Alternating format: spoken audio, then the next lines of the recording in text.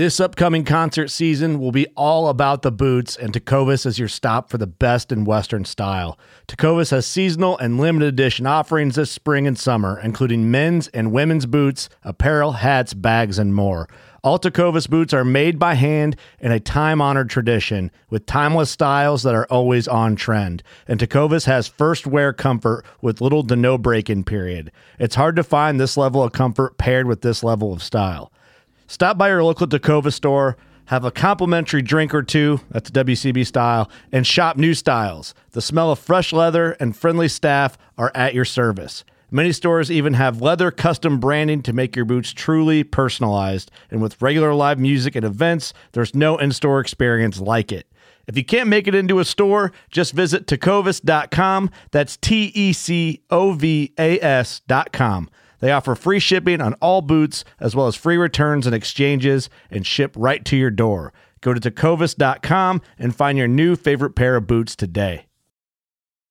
Fishing like a local isn't just about catching fish. It's about connecting with the environment and the people who call it home.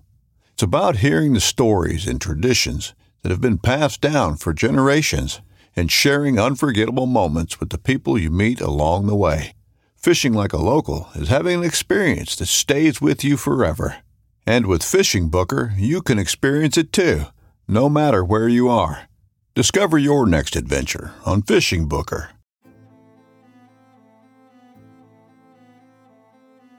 So there's a reason why I started Blood Origins. And that reason is simple. Is that I wanted to convey the truth about hunting. It brings awareness to non-hunters that it's more than just killing animals. How do I start it? Brittany. My name is... Does my hair look okay? It's fantastic. My name is Mike Axelrod. Start again. Yeah, I hated it too. Braxton, you said something in the car to me. You said that you were living on borrowed time. There's a perception around who hunters are, what we're supposed to be, and a feminist that works for a non-profit that is a hunter that has only eaten wild game for the last 20 years is likely not the thing that people think about when it comes to a hunter.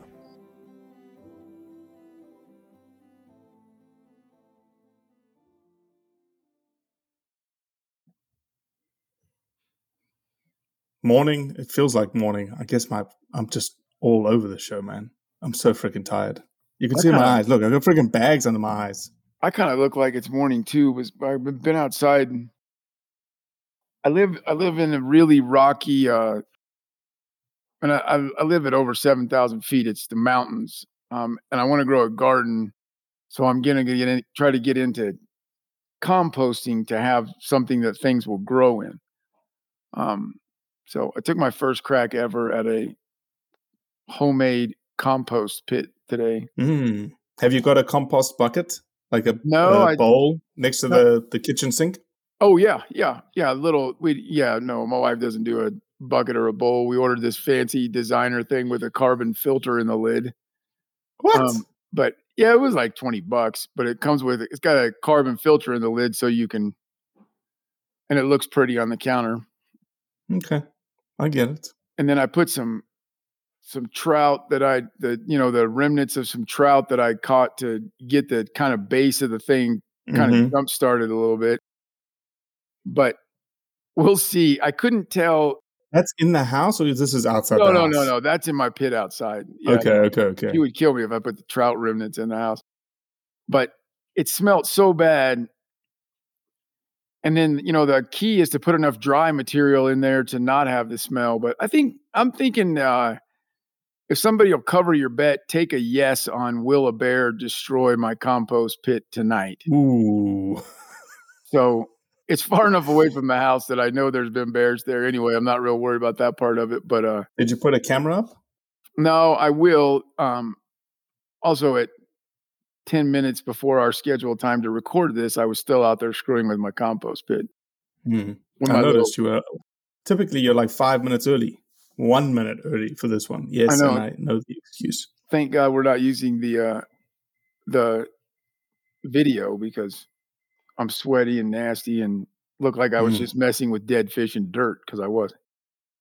Well, the reason I'm tired or look like I'm haggardly tired, and I know that this will be fine because my wife doesn't listen to the Roundup. My wife is congested beyond belief and is snoring like a horse. Oh, And wow. I did not sleep last night, so I plan to sleep in the guest room tonight and get a long sleep There you tonight. go. There you go. There's enough. You just have to drink enough whiskey to get past the snoring. Oh no. It'll wake me up eventually. So Right. I'm just gonna nip it in the bud and go sleep somewhere else. There you go. There I we would have done go. that about 1:00 in the morning. That's what happened. You're exactly right. It was actually like 2:02. After tossing and turning for 45 minutes, I just decided, Yeah. get out of bed, go to the other room. Get yourself 2.5 hours of sleep, get up, work out, go to work. That's what I did. Yeah. See, How's that working out treating you? Not that great. I don't like it. The mountains are going to call your name. Yeah, I'm not a big fan of doing things like I'm not. There's zero judgment, right? Like I'm sitting here admitting to you that people that work out regularly are better people than me. I'm not judging, but I can't get my head wrapped around this whole concept of, hey, there's a whole bunch of weight over there. It doesn't need moved. And in fact, we're going to put it right back where it is, but let's go move it around for a while. That logic doesn't Doesn't make you feel better? Doesn't make you makes me like feel jumpstart a tired and I day? don't want to do it. No. No, not at all. None of that. I Like, love the honesty. I would like to be like, I'm pretty chunky. I'd like to be a little trimmer, but not enough. I need to just go hike. I need to just put my pack on and go hike because I like hiking in the mountains and it's Yeah, rucking essentially, right? yeah, exactly. And I intentionally put some trail cams in some really stupid, hard to get to places. But I also run the risk of just talking myself out of going and checking my trail cams because I get tired. I don't, again, I'm not judging anyone. And I know it's a great big thing now to be in super shape as a hunter and I probably should be, but I don't like it. I don't like where it's Fair going. enough. Fair enough. It's almost like a habit for me, man. It's just like I feel better about it. I get my morning kick started correctly. Yeah, and Each I'm not each to his denying own, that right? too. I'm not denying that too. When I have, I mean, it's a system. It's a repetitiveness. What's the word I'm looking for? It's a schedule, structure, Yeah. structure. Habitualization, a habit. Yeah. Yeah, and not that guy. I guess I don't know. Do you think it's were you before you went into the Marine Corps? Was it something that was part and parcel? Oh, looky. Hey guys, I'm sorry. I got my time zones messed up. That's all right. And we've been going for 5 minutes and we actually didn't even throw you under the bus, Alex. Oh, I appreciate that. Well, I appreciate you that. I screwed it deserve up it. because now we are going to throw you under the bus. That's right. Good. I'm 16 minutes late, so I deserve it. I'm I've sorry. got to get it. No. There's a freaking caribou in his background, and I've got this fake ship portal that my wife put up behind me. I've got to get this. I got to get a better background. That's it. I got a 19-foot African rock python. Not bad. That's pretty good. Yeah, pretty good. Pretty good. God, From the now guy I who wanna- the guy just slides in here and goes, "Oh, that's just pretty good." Yeah, cool. I want to go on a caribou hunt now. Like right now, I mean. Yeah. Oh, by the way, I don't know who you follow on Instagram, but Tana Grenda up in Alaska, her Instagram handle is Tanasu Fit. Okay. Oh yeah. I follow her. Just killed a monster caribou. Really? She had him at bow range at 35 yards, winded her, jumped up and ran it to 100. It then ran in the direction of her rifle. She sprinted with it, got down on the rifle, and it trotted back to about 300 yards, and she killed it, and it is a monster. Wow. Yeah, that's interesting that was the story. That the caribou behind me actually kind of a similar story. I shot this one, and he was with two other bulls, and I was with a buddy who was also hunting. and the two other bulls were pretty good ones as well, and they circled around. And at first, they kind of ran away from us, and they just got curious, which caribou do. We were way up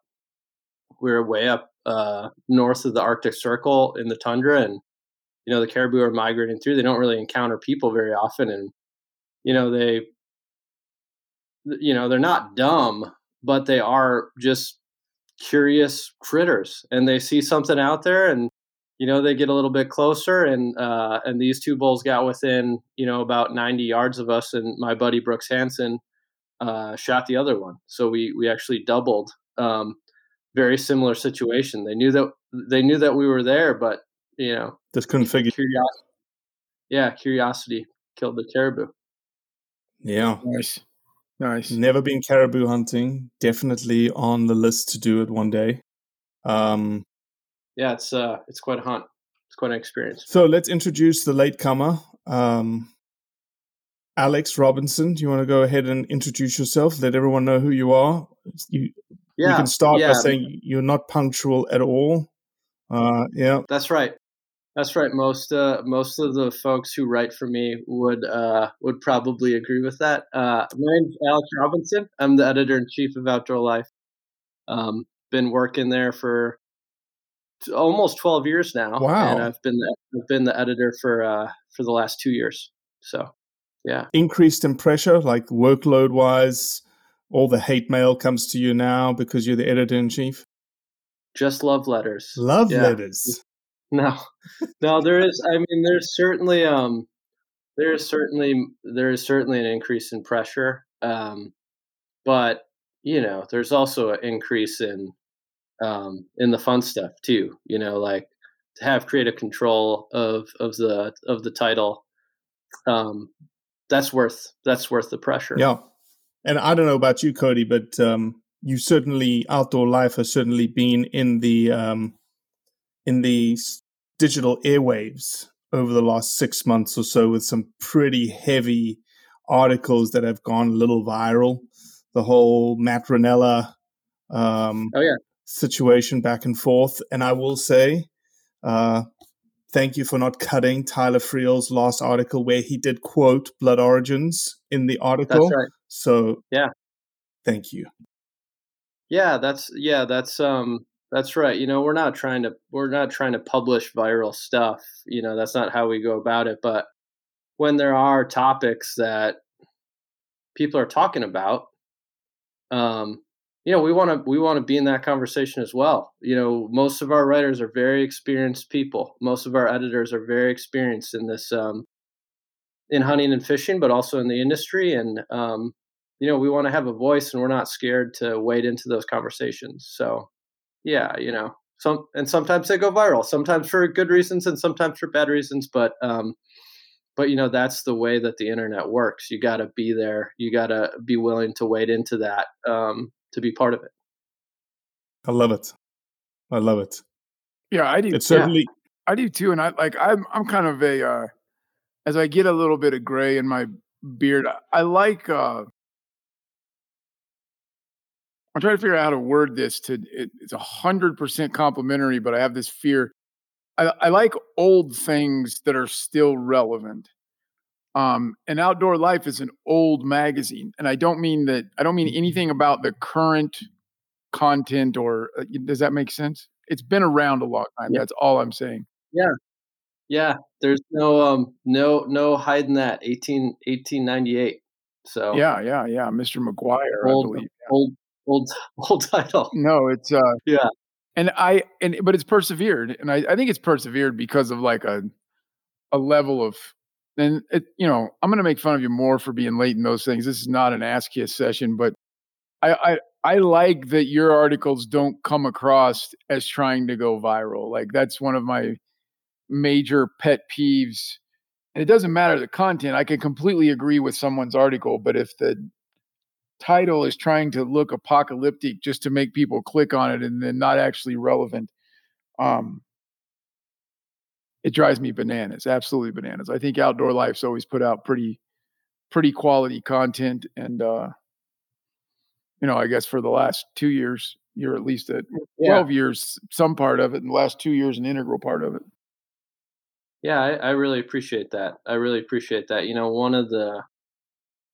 One of the benefits that we have is that legacy. Like there were a lot of really great editors and writers who've come before me and the people on my staff, and we fully recognize that legacy is on our shoulders now. There's people who have read Outdoor Life for longer than I've been alive, and that fact is not lost on me or anyone else on our staff. So, you know, um, it's different. The magazine is first, call it a magazine. We're a fully digital publication. Yeah, you can't so get Outdoor Life in print anymore, can you?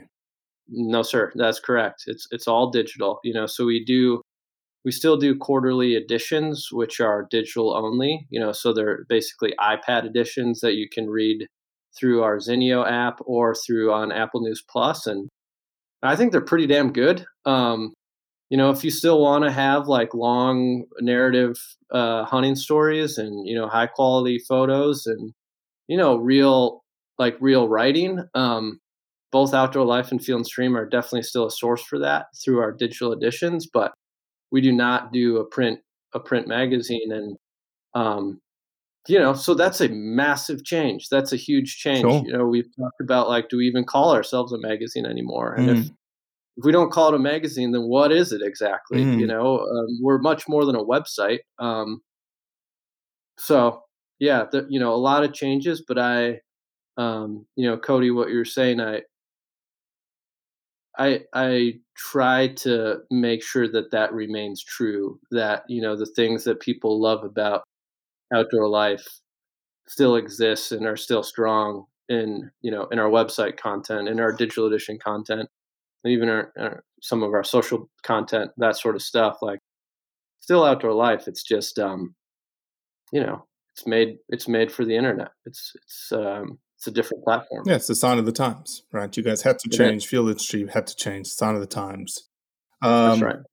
Let me ask this just logistically. I'm curious. How does the editor in chief now, because you're not now, laying out magazine layouts, months ahead of time. Okay, this is this month kind of deal. Is it now more of a day-to-day type activity, being able to, because you'd have to be able to pivot quite and be as nimble as you possibly can be for an Outdoor Life Yeah. to issues that are hitting almost in a 24-hour time span that you're like, oh shit, we need to get on this tomorrow, or Oh man, shit, we it's should have changed been on this everything. yesterday. Yeah, it's changed everything.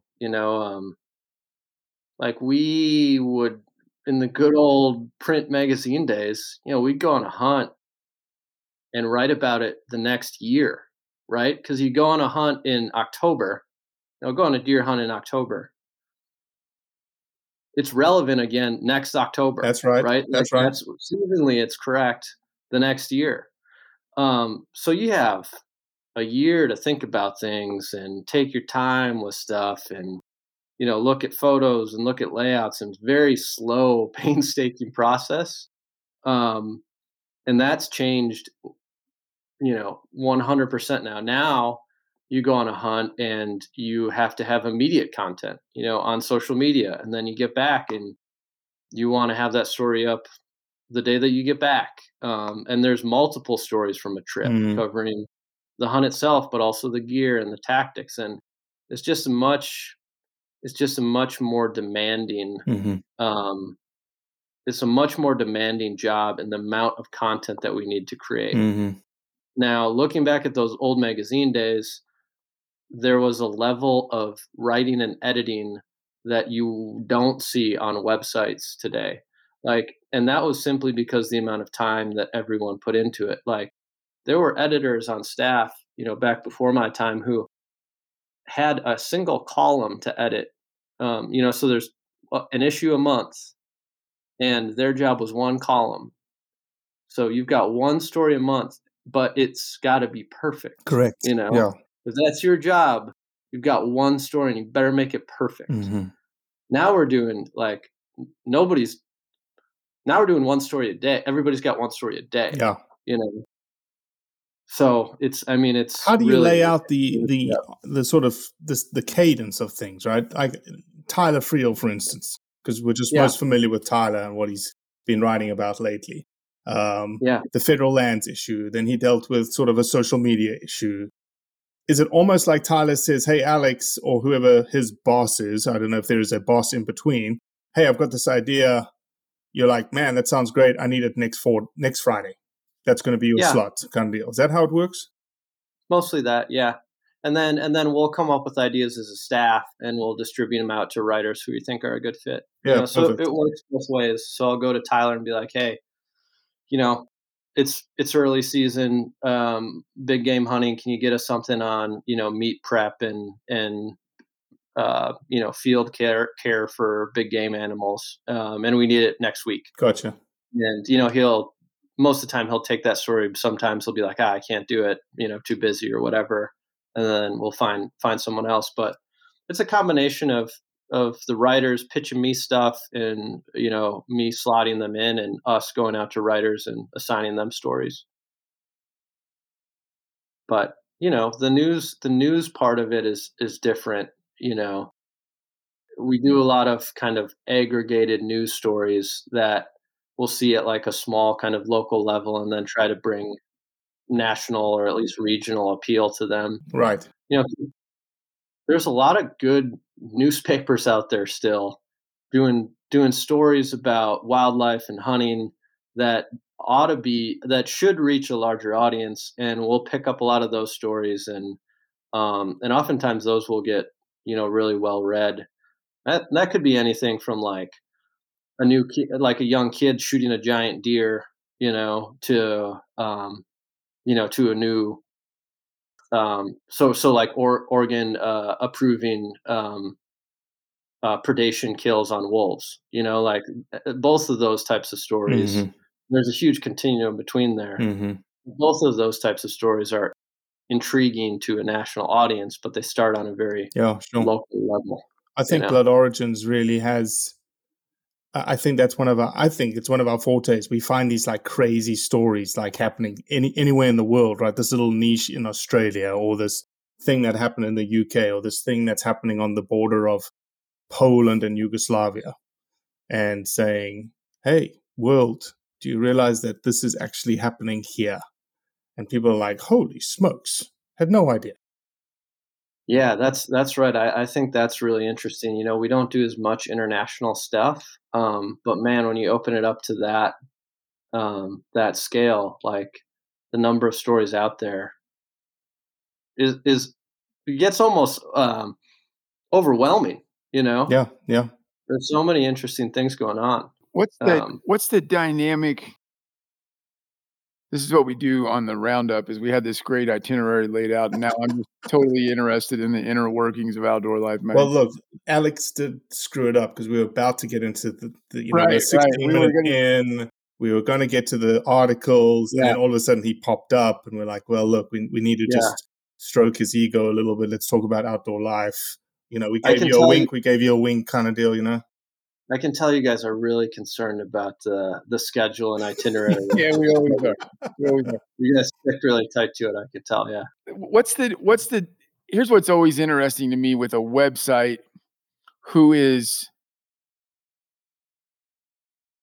like, what's the balance between entertainment, education, news source, right? Like, there's no way you don't have the staff. You couldn't triple your staff and be a all-encompassing news source for what's happening in the hunting world, right? I mean, there's so many, even just domestically. And at the same time, you couldn't. Same thing with if you were trying to run an educational. You talked about a meat prep article, or a here's my gear list article. Those type of things. That's right. I mean, it's interesting to me. There has to be something that Outdoor Life is doing correctly, and just to be 123 years old. How do you balance that? Like, is there discussions about like that? Like, we've got to cover some of these news stories, guys. Like, I imagine that it's probably not at a boardroom table. It's probably on a Zoom call, right? When you're having these discussions. How does that play into your mind and your decision making on what the subject of an article is going to be? The website probably made that somewhat easier because you can spread out and diversify. But is that a am I making up a dilemma? No, not at all. You're right on. Yeah, it comes down to budget. You know, we have a fixed budget in what we can pay for freelance content. You know, through the year, like I'll have a budget, and that's the amount of content I get to spend, or that's the amount of money I get to spend on content from freelancers. And then we have a fixed, you know, while we're growing in staff, you know, we are adding folks, we're hiring folks. I have a limited size of staff, right? So there's only so many things that we can cover um, as in house as a staff. So that limits, you know, those are the two factors that limit the amount of stories we can cover. So from there, we get to what you're talking about, which is, all right, so what's the content mix? Like how much news, how much how to, how much gear coverage, how much like entertainment, like essay, opinion type stuff, how much like narrative hunting stories. Those are that's kind of like what I just listed off there. That's kind of like our main type of content. And basically what we do is like we look at the stuff that performs well, you know, like what does our audience want to read? What gets traffic? And then so we, you know, identify that stuff, and the news content typically does really well. The gear content, surprise, surprise, people like to read about guns. So that stuff usually does pretty well too. So, you know, we know if we do a certain amount of that type of content, you know, we're going to generate a certain amount of engagement and traffic. And that is a big part of our, you know, that's a big part of our decision making as a digital company. Like websites exist to grow audience, right? Like that's the job. But beyond that, we have, you know, and all the editors at Outdoor Life and Field and Stream feel this way. You know, we have a responsibility to the hunting community that exists and that we're trying to grow, to cover stories that we feel are important, whether that's going to get us a lot of traffic or not. So you know, some of that stuff has to do with how to. You know, we'll look at certain information out there that we think, you know, isn't either well conveyed, or information that doesn't exist, or maybe doesn't exist on a popular platform, and say, you know, we need to do that story so that people know how to do this stuff. You know, a little while back, you know, Christine Fisher, a contributor of ours, who's a professional kayak bass angler. You know, she did a story about how to properly release big largemouth bass in the heat of summer. You know, it's like been a really hot summer. As water temperatures go up, those fish, you know, have more likelihood of dying when you put them back. So that's like a piece like, hey, we need to do that as like a, you know, a public service. So that's how we kind of balance out the rest of the content. Like, you know, what's going to what's going to grow our audience, combined with what do we think that audience needs to know, to, you know, be better hunters, be more knowledgeable hunters, be more ethical hunters, you know, just that kind of stuff. Sure. Awesome. And yeah, I mean, that's pretty much it. It's a lot of,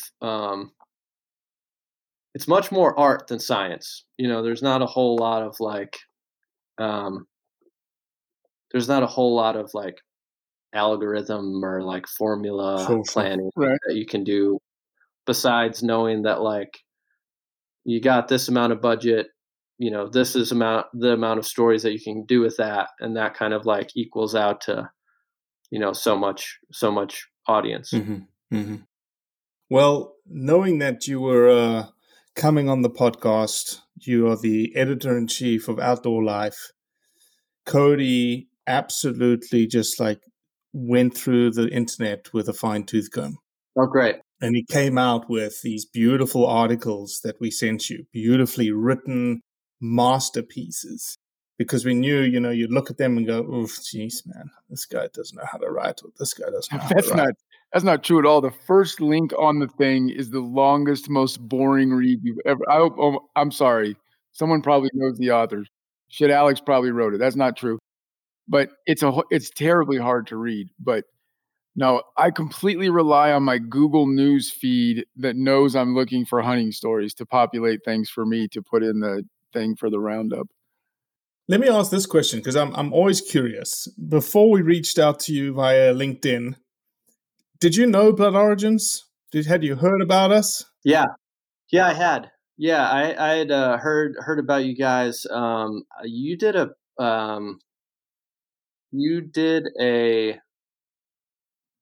podcast, I believe, with Ramsey. Ramsey Russell. Yes, sir. And I know him, and I'm a fan of his. So are we. We also did a Blood Origins episode on Ramsey, and it was phenomenal. Yeah, and I watched that. And then I knew that you were doing this with Tyler as well. So yeah, I'd definitely heard of you guys before, and I'd seen some of your episodes and had listened to that podcast. Yeah, fantastic. Yeah, I have some questions for you guys that maybe we can go get ahead to later. No, go ahead. This is free form. Let's rock and roll. Honestly, my articles are not that great. If we never get to them, it'll be fine. Go ahead. Okay, well, maybe this will turn out more interesting, or maybe it'll be less interesting. Could be. We could use a boost in interesting level. But I'm curious. So, so you guys are you guys pretty plugged into like the hunting culture and just like hunting kind of, I don't know, tradition in Europe? Like how familiar are you with like hunting in Europe and how that works? I am as familiar as I can be based on what I've read and the people that I've interacted with. So we have some phenomenal people that we've interacted with in the UK. Mm-hmm. We have got some phenomenal people in Spain. Spain is a different. It's not the European heritage culture, hunting culture that you're thinking about. Yeah. We had some guys in France. He's moved to New Zealand at this point. Denmark, we've got a strong cadre in Denmark that has that European private type hunting heritage. But that's about it. What we do know about Europe is this, and the people that are in the know will continually say this. America thinks that they are the center of the universe when it comes to hunting. They are not. Yeah. Europe is. Yeah. So, okay, so here's my I'm going somewhere with this, and I'm curious what those folks have said. Like, is my perception about, and I've never hunted over there. I've not gone over there, but I know plenty of folks who have, and I've read I've read a good amount of stories about it. But still, I'm an outsider just looking in, having a very shallow understanding of what hunting is like there. And my perception of it, which may or may not be true, but what it seems to be to me is that hunting there is a little more limited in who has access to it.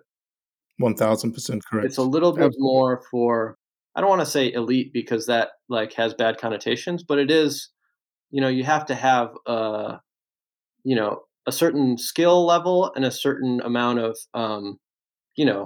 just financial resources to be a hunter in Europe. Is that pretty well true, or is not so much the case? Yeah, it's true. You are. It is an opposite system than America. It's a very much private-based, monarchy-based. If you went back, hundreds of years, the barons owned the forests, right? They were the ones, and they hired forest keepers, gamekeepers to look after the forest and look after the game. The UK is a very classic example. The UK, there is very, very, very little, if none at all, public ground to hunt. And so you have to figure out, and the people figure it out in two different ways. Number one is you have friends or you are a part of a family that owns land that you can hunt. Gotcha. Not dissimilar to a Texas. That's right. type scenario. Okay. Or you do another system, which happens very often here in the States too, which is, hey, I'm going to, and in England, you have to do your deer stalker license, you have to do your exams, you have to get all these licenses, your proficiency licenses and whatnots to be able to hunt a deer species or certain deer species. But these guys do it because then they can offer their services to these private estates or private lands that are having issues with deer. They don't want the deer there anymore because it's an agricultural crop that's being decimated. So it's a depredation system now, and that's how they hunt. Their hunting is now through depredation. Their hunting is through culling. Their hunting is through, pigeon shooting over barley and over wheat. Gotcha. The root of it, the root of it is acreage, right? I mean, that, and this is my opinion. I said that like I was reading it straight off the fact books, but the root of it is acreage. I mean, per person, there's just a lot less land, right? I mean, there's farm operators here who own 10 times the land that anyone in Europe does. And so that I think that's the root of it. And when you have limited acreage, the people with means are going to be the ones that are able to access it with recreationally first. Luckily, in the United States, that's still true, right? I mean, the very best acreage to go kill a giant elk, for the most part, it's pretty expensive. Like the best elk hunting in the country is pretty expensive, right? Or any insert any animal. We just have the joy here that we have more acreage, and we also have the joy that some people, 120 to 140 years ago, set aside some land for equal access. But we have national parks that are a quarter the size of the UK. The root of it is an acreage thing, I think. Yeah. Yeah, so everything that you guys said kind of confirmed my perception of it. And what I'm wondering about, and we had a discussion about this as a staff. It actually turned into a little bit of an argument, just between editors about what's going on with hunting culture and hunting, the future of hunting in America. And some folks believe that the way that hunting is evolving and just kind of the way that America is developing, and the resource battle just gets tougher all the time, that hunting is kind of changing or slipping more toward that European model here in America, just because of some of the stuff that you're talking about, Cody, of like, yeah, the best hunting is hard to access. But I think there are people who would make an argument now, and you could make really good counter arguments about it, that all hunting is getting harder to access. There are people who would argue that hunting on public lands is overcrowded. That kind of it's becoming a thing that kind of only the rich can do. I don't know if I necessarily believe that, but you guys having spoken to so many different people around the world about hunting, and having insights into how different countries do it and how different hunting cultures exist around the world. I'm curious what you guys think about that, and if you think that, like, yeah, the future of hunting, if we keep going the way we're going, is going to turn into a European system where it's very limited, a limited amount of very skilled, you know, um, skilled individuals with resources can do it, and they're going to have great hunting, and that's going to be a small, limited culture, or whether we're going to be able to keep this kind of like every man, every man, every man and every woman approach, where like, hey, if you can legally buy a license, there's going to be public land for you to hunt, kind of that frontier spirit, that pioneer spirit of like, you can go out in the mountains and there's resources and game there. I'm curious about what you guys think and what you've seen. Go ahead, Cody. First of all, leave it to Alex to be 16 minutes late and then roll this question out on the board. That's incredible. I think it's like, I think, first of all, just so you know about me, if I was in the room or the Zoom conference that you guys were having this discussion that kind of turned into a debate or an argument, 100%, I would be able to, with all integrity, just flip a coin to go to which side of that argument I would, which group I would join, which gang I would join in that street battle there. I think it's very, very multifaceted. I think every time we put up a house in the United States on a piece of ground that there wasn't a house before, we incrementally decreased the available of wild space, right? That's a fact. I think that there's multiple things there's definitely more people in the woods. At the very same time, you can come out here to Colorado and we can go to any and not just I'm not bragging about Colorado. There's a lot of places in the country that we can still go, and if we're able to take 25 more 100 more steps than the normal person, there's no one there. Like there's literally no one there. I mean, some of the just incredible trout streams, incredible elk property. And it's not, again, I'm not bragging on Colorado. The same thing's true of Wyoming. I just spent a week getting my ever loving ass kicked archery hunting antelope in Nebraska. And it would almost spook us when we saw a truck drive by a road, right? There's no one there.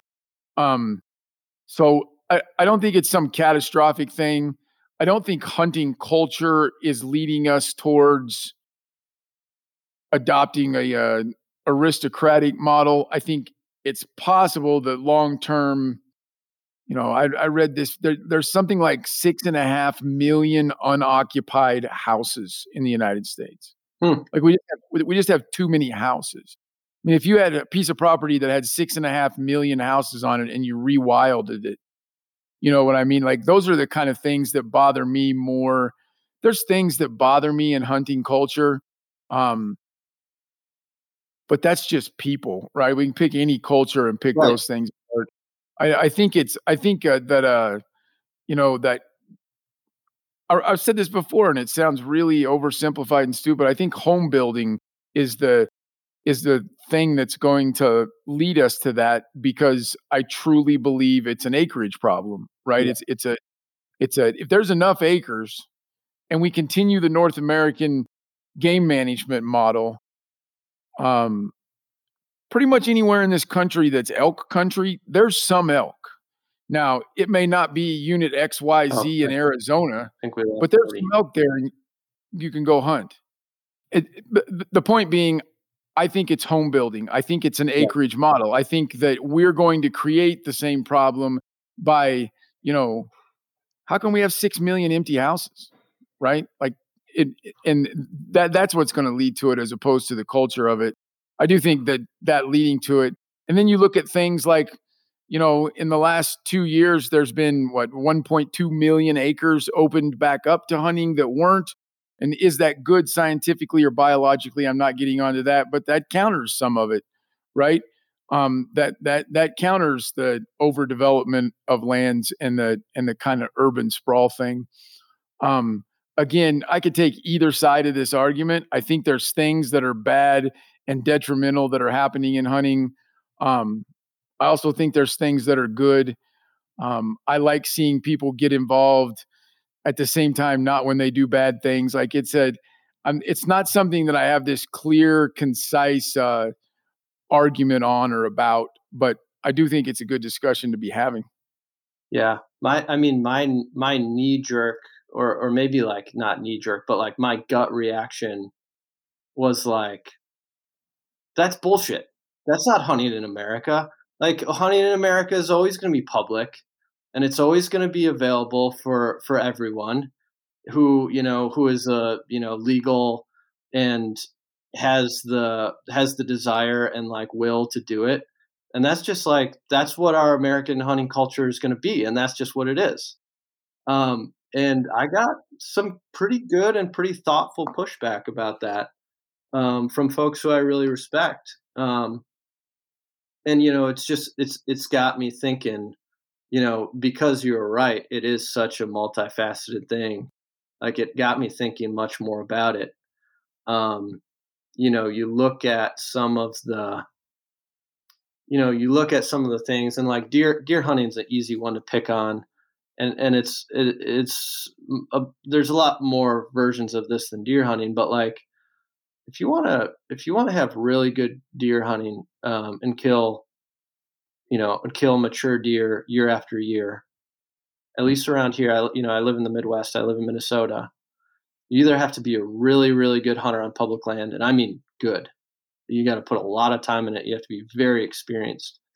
Um, or you got to have a large chunk of private ground. You still have to be a good hunter. You still have to put the work in, but Mhm. you can have a big chunk of private ground here in the Midwest and have great deer hunting. Yep. Both of those two things, kind of skew toward that, more kind of elite European version or whatever. Now, there's lots of regular deer hunting can be had here on public land or your buddy's farm or whatever. But I wonder if more and more that type of just like everyman deer hunting is taken a little bit advantage of by like maybe state agencies. Like they're just kind of relying on hunters to be like, I see this and everyone likes to complain about their state DNR agency. So I don't want to just do that, but I think you could make a good case that in a lot of places, the state agencies kind of just rely on hunters to be, herd management. Kill these deer. We don't, there's too many deer. Just kill them over here. Um, there's too many local geese. Kill them over here, and not necessarily trying to look at growing like quality hunting opportunities for um, for the everyman hunter. And like if you do enough of that, then there's going to become such a dichotomy of what really good hunting. There's going to be too far of a gap between really good hunting and what everybody else has access to. And if you have that, then I think you will see real problems with people dropping out and just not wanting to do it.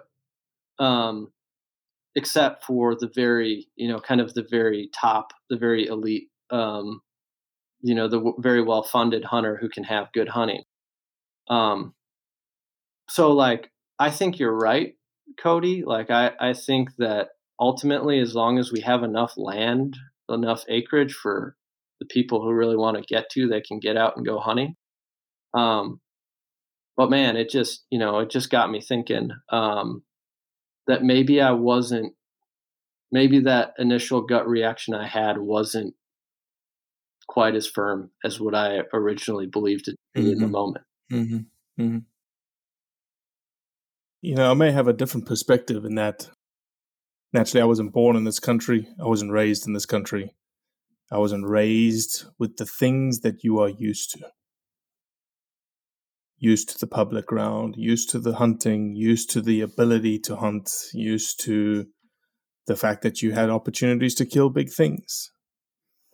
And to me, it's almost like I have this idea that the fact that I can walk down a piece of public ground with a loaded rifle and have an opportunity to shoot something, it's pretty darn good. It doesn't happen anywhere else in the world. Very few places in the world. And so is it a circumstance of lost perspective that people now are not seeing that as the gold standard anymore, like I see it as the gold standard, but rather they're like, no, we have to be able to shoot 160 class deer Yeah. on public ground. Yeah. That's the gold standard, and that's where you're maybe conflating the idea that the European model of private ground is the only place that you can actually have good hunting. Well, you just put a categorization of what good hunting is. Yeah. Yeah. Because your perspective is based on obviously what you've grown up with, which is fine. I'm not saying that your perspective is wrong. I'm just saying that the perspective that is different when you look at it through a different lens. Yeah, I think that's right. I think that's right on the money. that's right on the money, Robbie. I think a lot of people, I mean, Tyler Friel actually wrote about this for us a little while back of just, you look around on Instagram and whatever social media you follow and you see people Yeah, killing. there's an expectation. Yeah. That expectation, that bar is so high because of social media, because of articles of people saying, I killed this thing on public ground, I killed that thing on public That's ground. It's right. like, or private ground, whatever it is. That's right. Yeah, and now your expectation of what good hunting is what you're seeing, what it seems like everyone else is doing when really most hunters aren't doing that. Most hunters are having much more of the experience that you're talking about, just going out, hopefully getting one, kind of whatever it Mhm. is, like that's fine. Mhm. Just trying to get one. I think one of the things that is stuck in my brain, because I'm a scientist. That's by training, by career, that's who I am. I'm a scientist, so I love data. One of the best pieces of the scientist. One of the best pieces of data came out of the National Deer Alliance, formerly QDMA, now the NDA. And it looked at how many animals are taken to number of licenses sold. Mm-hmm. And the statistics are amazing. Less than 50% of all license holders kill one deer. Mm-hmm. Now, we were accused by some very snarky hunters and non-hunters that's just showing that hunters suck as hunting. You could take it that way, but it to me, I take it as, like you just said, the data proves that there must be something more than this idea of killing. It also shows that, it's very rare for you to if you're going out hunting, you may only have 3 days and you only get an opportunity or not. But the data shows that there's a lot more to it than just killing. So this idea that you're not killing big bucks on public ground, that again, it's perspective, but it's also maybe that's not what everyone's driving towards because nobody's showing the spike that they're killing, right? We've got an episode coming, Travis Turner from the Bone Collector, right? T-Bone. Yeah. We've got T-Bone's episode dropping October 1. Opening of archery of whitetail deer season. And his episode is titled Celebrate. Because he talks about why are we not just celebrating everyone? Why are we not just high-fiving everyone? The guy that shoots a spike. He had 3 days to hunt. Yeah. And he hunted a tree stand over a corn pile that was legal. Why are we getting after the guy? Yeah. And why is he afraid to post that? Because he's about to get slaughtered by the hunting community. Why? Because of this expectation that has been set. Yeah. Yeah. I think you're really onto something. And I think maybe that dynamic has kind of skewed this conversation. Not the one we're having, but the larger conversation about hunting, hunting in America and what it's turning into. I think maybe that has kind of skewed it in a way that's not that realistic. Like maybe most people are really enjoying their hunting. Like I talked to my Wait, did you say are or aren't? They are. Like, they're happy. They're happy with what they've got. And we just assume that, the folks, cuz you see a lot of criticism and you see a lot of complaints online, and when you work in the media, you see a lot of comments, and you know a lot of it is negative. But the folks who are just happy hunting and maybe killing a deer, maybe not, but they go every year, they're probably not commenting on social media. They got nothing to say. They're just like, whatever, you guys complain about whatever you want. I'm just going deer hunting. And and maybe all of that is kind of like skewed the conversation or our perception of where things are at more than where they really are. Those are probably, in my mind, those are probably the same guys that when that once in a lifetime to them, right? That 165 whitetail steps out and they drop it. I'll bet you they celebrate harder than everyone else. Like it's a bigger, they understand how big of a deal it is, as opposed to someone who can afford to be on a guided hunt 2-3 times a year and won't even shoot that 165. Yeah. Right? I mean, so no, that's not right or wrong. That's not a judgment thing. I want to go back real quick and hit on something that you said when you were covering for my bad internet connection. I think that when you talked about are the DNRs, whatever they are across, I love how every state makes up their own name for them. Are they using hunters for management, or are they really trying to provide quality hunting opportunities? And I think there's a conversation there. And I'm going to start it not to be an ass, but do they have an obligation? Do they have an obligation to provide me in Colorado, you in Minnesota, and Robbie in Mississippi a quality hunting opportunity, a quality outcome to their hunt? I'll answer that because I was a professor at Mississippi State University at a land-grant institute. A scientist and a professor. This is what you stepped into, Alex. And my job, This better be good. as I explained to these students, I was an entry-level course for all wildlife managers, all wildlife students coming through the department. And we're a land-grant institute. So the land-grant institute is the one that's going to feed the resource managers of the states and other states around us.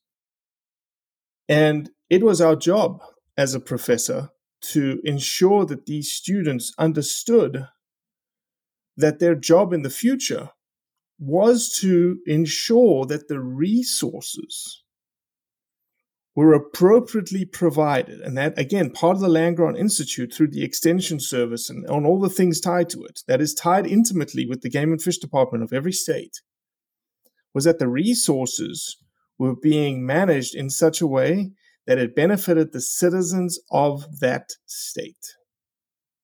So my answer to you, Cody, is yes. It is their duty to ensure that those resources are available to the citizens of the state. No. Okay, now it could be very well that I didn't communicate, or it could be you were thinking about all of your PhD and stuff and weren't listening. Are they obligated? Are they obligated to provide? Is the Minnesota DNR obligated to give Alex a readily available chance to shoot a big deer? The Minnesota DNR is obligated by, obligation is a very strong term. They are, by ethics, by ethos, by being resource managers of the resources, they are obligated to steward the resources as best that they can so that the citizen of the state, like an Alex in Minnesota, has the ability to interact with that species how he chooses. Yeah, and that goes back to the North American model of wildlife conservation, right? Like the idea that the land and the wildlife is held in the public trust, right? Correct. And that also that they're a pillar of that model is that there is opportunity for all. Now, I think what Cody you're getting at is like, well, does it have to be a good opportunity, right? Does it have to be a good opportunity as defined by the hunter? Yeah. I don't believe that it does. I think if I'm using Alex for demonstration purposes only. If Alex is upset with the Minnesota DNR because he can't find a big buck on Minnesota public lands, but there's does and little bucks by Alex terms all over Minnesota public lands, I don't think that's a gripe with the DNR. No, it is, because the DNR will put in a limit. They'll put in a brow tine length limit. They'll put in a point limit. They'll do all those kinds of things to grow a mature deer herd. That's why they put those things in place. I think it feels like we're arguing, but we're actually not. I know those things happen, but that does not lead to 160s roaming around Minnesota public land on a regular basis. I've never hunted Minnesota. I just made an assumption. Don't badmouth me, Minnesotans. But it probably leads to a decent opportunity at a 120-inch 8-point that absolutely meets the minimum criteria for the designation to fill a buck tag in Minnesota. I don't think the Minnesota DNR has any DNR across the country. I'm going to switch states so we don't get hate mail from Minnesota. I don't think any DNR has an obligation to help me shoot a trophy, to help me shoot a Boone and Crockett animal. And what I mean by that is, yes, they should manage the herd to the point that healthy 4 or 5-year-old whitetails are approaching that Boone and Crockett age. Correct. But they have no obligation to keep the public land hunting down to a minimum so that happens on a more regular basis. Correct as well. If there's 300 people hunt a public piece of ground and there's 5 Boone and Crockett's taken and there's 20 140 pluses taken and there's 80 110 to 140s taken, that's very successful on the Minnesota DNR part. And the guy that shot the spike can't be pissed at them, is what I'm trying to say. Yeah. That's my point. No, I think that I agree with you fully, Cody. I have no argument with that. You know, if I can't find a 160 in Minnesota, it's my problem, not the DNR's. But so let's take this out of Minnesota into Illinois, where that has much less available public land. Now, there's situations there where folks just might not be able to hunt. You know, you go, for example, you go to a public marsh and you have to draw to get a blind. Okay, so you don't draw, you don't get to hunt that day. Well, you can come back next week, or you could find a lease, or you could there's lots of other things you could do. But it is it is a tenet or a pillar of the North American wildlife model of conservation that, like, there needs to be access for all. Mm-hmm. And we can argue about like what that access looks like and, you know, how good it needs to be. But like, my gripe with it is that not so much about like the high end quality, but just like minimum quality. Like you should be like, my bar for what a state ought to be able to provide is a place to go hunting, that has at least enough room to enjoy the experience and have a reasonable chance of harvesting an animal. And many states provide way more than that, but not all of them do. You know what I mean? And I think that it's that end of the spectrum that I'm talking about here. Mm-hmm. That I can bite off on. I'm a Kansas native, and obviously, I mean, I'll be honest with you. I guess I was fortunate. I knocked on a lot of doors and did a lot of begging and threw some hay bales and did a lot of things to get access. But the public land deer hunting in Kansas, now it has gotten better. You know, that the WEHA program has made, like, I think that I wouldn't claim to know the state of the WEHA, the walk-in hunting area program right now. But 5 to 6 years ago, it drastically increased the access. Wasn't public, you know, it's not public ground, it's private ground that landowners are letting you on. I don't know. I think this is a thing you can spin around in circles. My whole argument with the previous point is how multifaceted this is. Yeah. A whole bunch of it is whining. Yeah.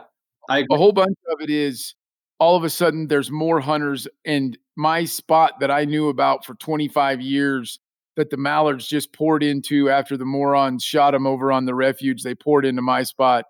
You know, there's 7 people there now. That's just whining. Yeah. That's just whining. And I don't think the state has any obligation to make sure I have a legendary mallard spot. Nope. I don't think that's true. I agree. And I also think I'm not saying all of the points on the side of this could be going bad are whining, but some of them are. Some of them are just whining. Walk further, and again, on the other side of it, quit building houses because you're creeping in on all of our hunting. I mean, it's a whole multifaceted thing that we have to hopefully not choose sides and look at issue by issue and say to this person, you're whining, right? I mean, if you live west of if you drew a line if you took the Colorado-Kansas border and connected it to Canada and Mexico, and you live west of that until you hit the coast, you're whining. Yeah.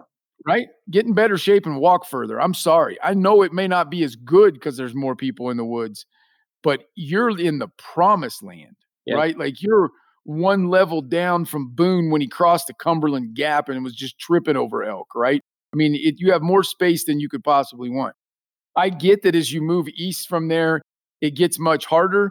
It's why I'm a firm believer in not bashing people that bait white-tailed deer with corn, because I literally know guys that pay $100 to hunt an acre and a half that's actually just someone's backyard. Yeah. Right? That's where they get access to. So I think it's deeply multifaceted. I wish you could just trim the whining right off the top, because I think it just complicates it, right? It's a thing that you have to deal with that's not real, and get down into the real aspects of it. But no, I mean, it's a great discussion. You screwed up our entire agenda with it today. Well, I'm going full circle with this because in the beginning you had mentioned the story that we wrote countering Matt Ranella's piece about R3. Right. And, for folks who might have missed out on those two pieces, Matt Ranella, brother of Stephen Ranella of Meat Eater, wrote an opinion piece that basically said, that states and critter organizations, conservation organizations, shouldn't put so much effort into hunter recruitment, retention efforts, and that essentially we already have enough hunters in the woods. Focus on habitat. We at Outdoor Life wrote a rebuttal to that. We've been working on and promoting hunter recruitment for editors before me. That's been I'm just joining the ranks of Outdoor Life editors who have worked on that, and we believe it. We really believe that we need to recruit more hunters. We need to mentor the ones who want to learn how to hunt, and we need to bring those folks in, bring them into our community, teach them our ethics, learn stuff from them. Now Outdoor Life and Matt Ranella came squarely against each other in that conversation. Could not disagree with each other more. Sure. However, we both ultimately want the same thing. Right. And I know this because I've spoken with Matt, after this story. And what he's worried about is this idea that we talked about before, which is that, hunting is going to change. Hunting in America is going to change where only the rich have access. And he thinks that that's going to happen by too many people joining, it getting too crowded, the resource getting, kind of supply and demand idea, like so much demand for a limited resource that only the richest, most elite are going to have access to it. Mm-hmm. Now, I believe the opposite. I believe that the more hunters we have, the more engaged community, the more people we invite in, the better chances we'll have at getting more land, getting more access, kind of fighting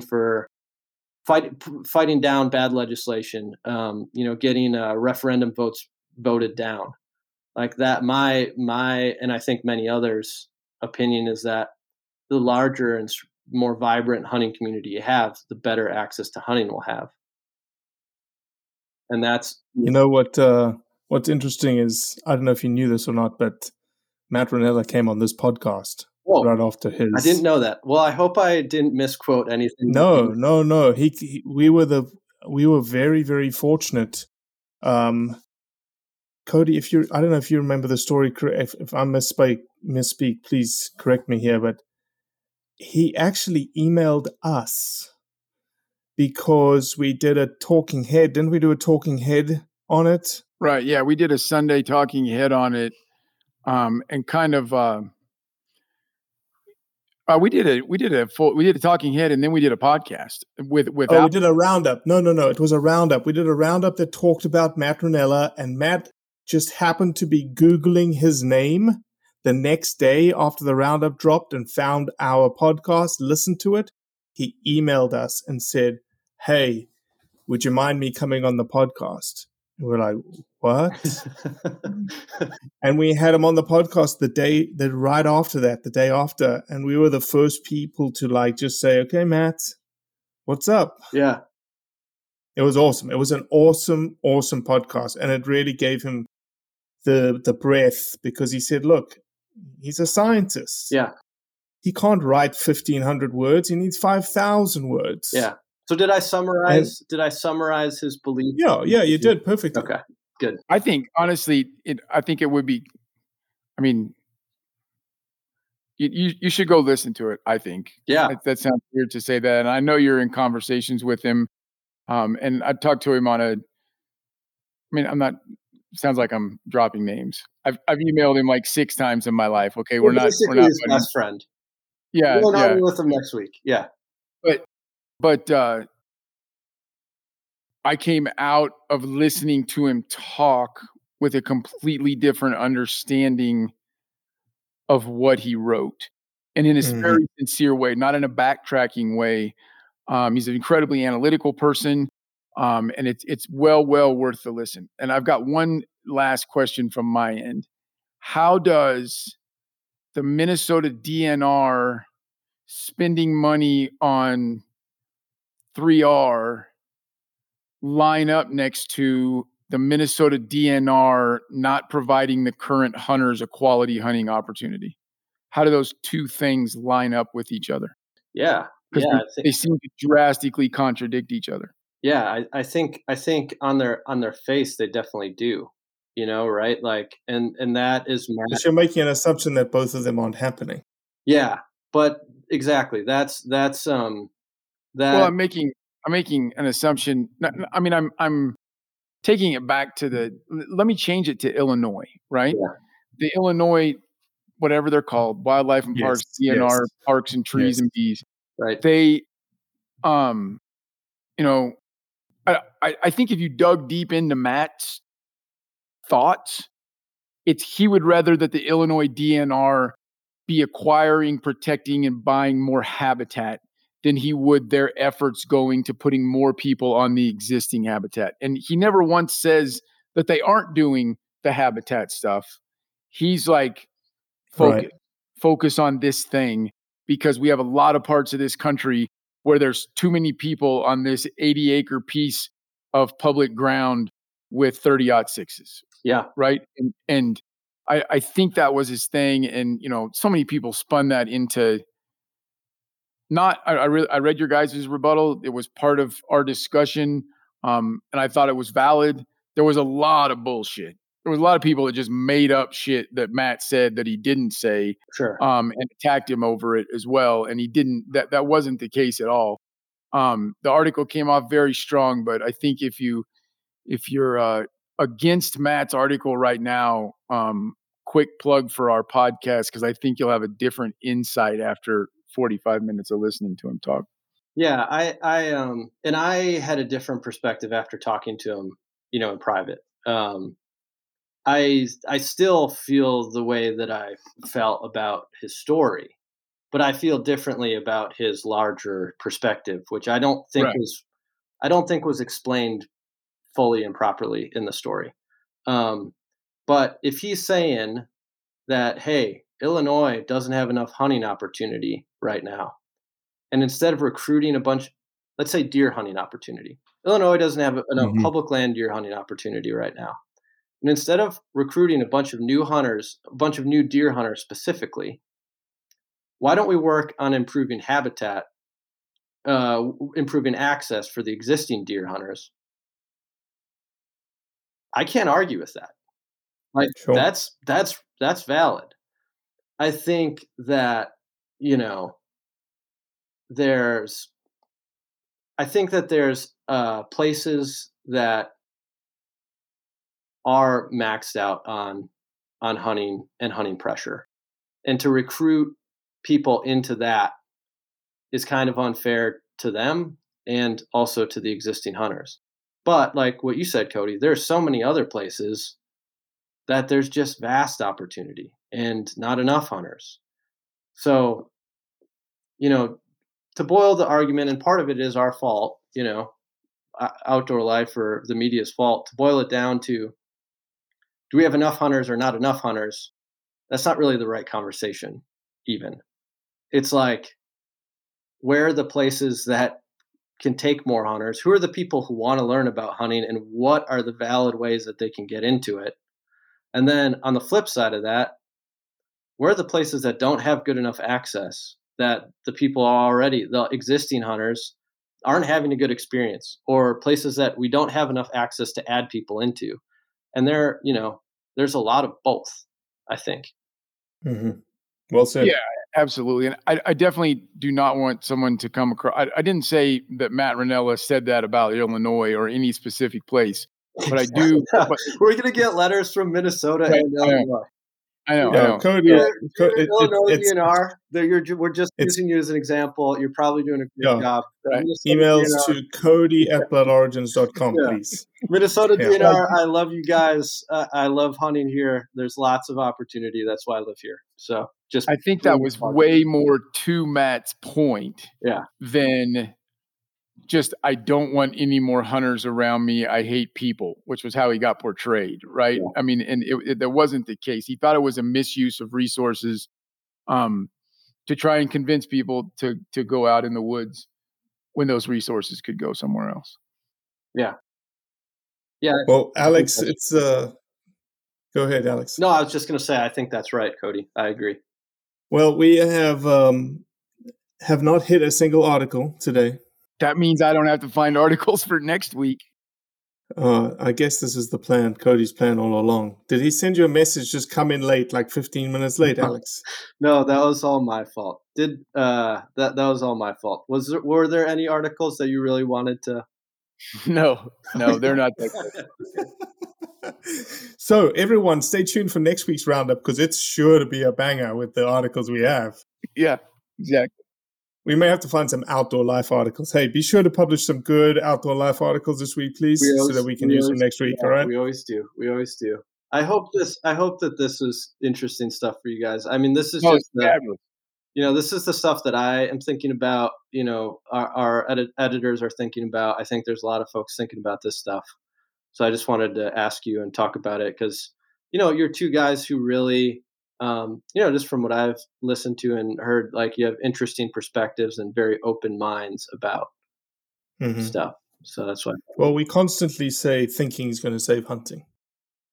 And the fact that you guys are thinking at one of the top, if not the top, hunting community spaces, magazines, whatever you want to call yourselves, is good.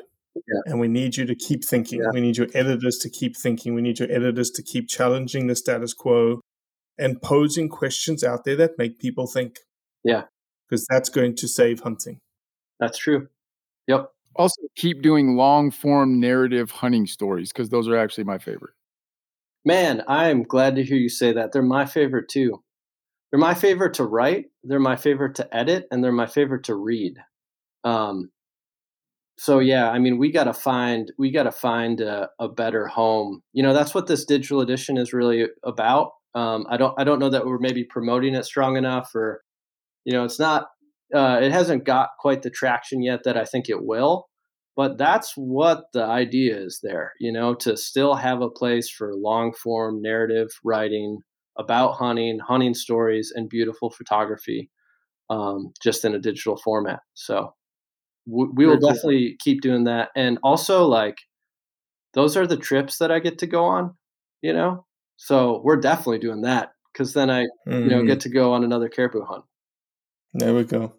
There we go. Well, Alex, it's been a pleasure. Thank you again for the insights and the great discussion and conversation. Next time we invite you on, please be on time. I'll be 15 minutes early. I'm sorry. Well, that's it for today.